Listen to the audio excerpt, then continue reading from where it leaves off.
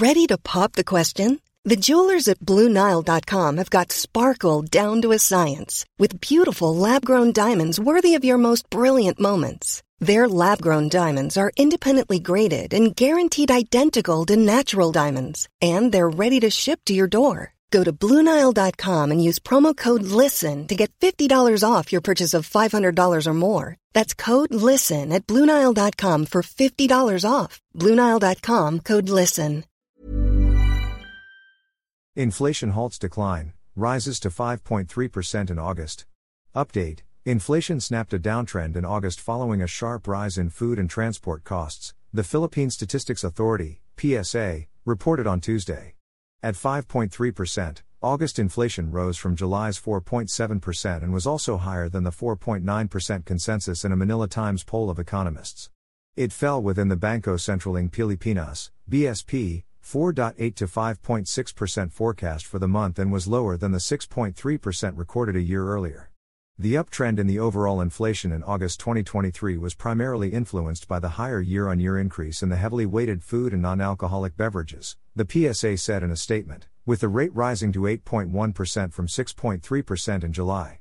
Transport inflation, meanwhile, rose by 0.2% after contracting by 4.7% a month earlier. In addition, the Recreation, Sport and Culture Index recorded an annual increase of 4.9% during the month from 4.7% in July 2023, the PSA said. Core inflation, which excludes volatile food and energy items, continued to slow on a monthly basis. It eased to 6.1% from the 6.7% recorded in July but remained higher than the year earlier 4.6%. Year to date, average inflation rose to 6.6% while core inflation reached 7.4%, well over the BSP's target range of 2.0 to 4.0%. Food prices rise. Food inflation alone rose to 8.2% in August, up from July's 6.3%. It was also higher than the 6.5% posted a year earlier.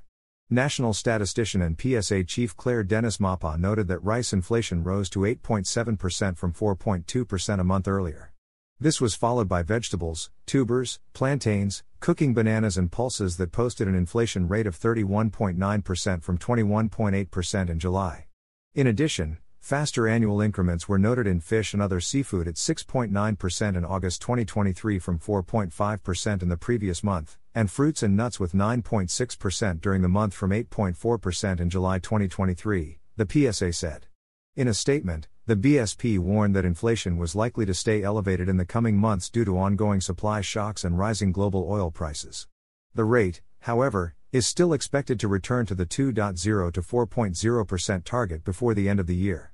The balance of risks to the inflation outlook continues to lean toward the upside owing to the potential impact of additional transport fare increases, higher than expected minimum wage adjustments in other regions, persistent supply constraints for key food items, El Niño weather conditions and possible knock-on effects of higher toll rates on prices of key agricultural items, the BSP said. Meanwhile, the impact of a weaker than expected global economic recovery remains the primary downside risk to the outlook, it added. Monetary authorities have paused from hiking key interest rates for the last three policy meetings after inflation began slowing from January's 14-year high of 8.7%.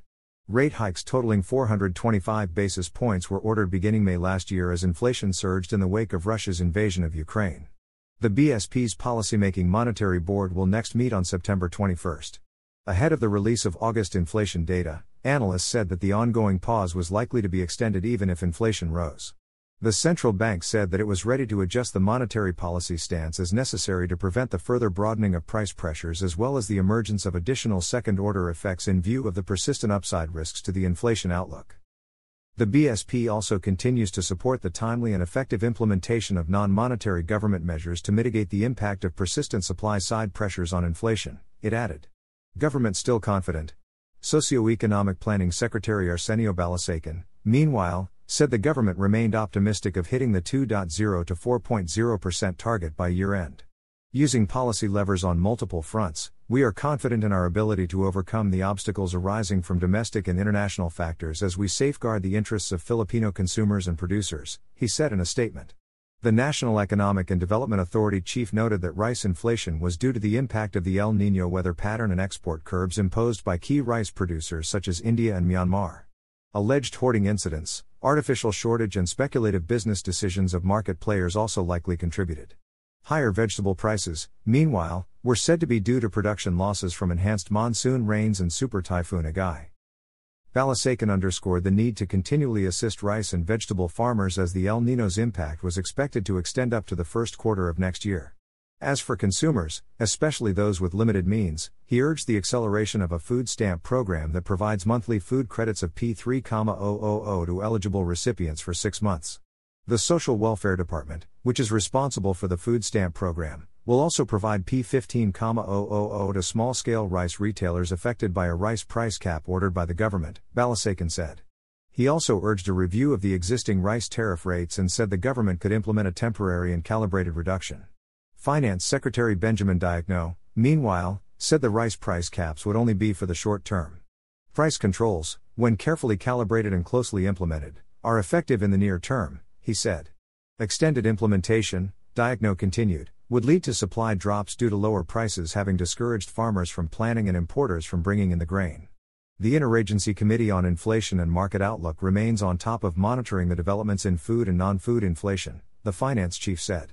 It will also closely monitor the implementation of EO, Executive Order 39 to help ensure that the short-term measure will be effective.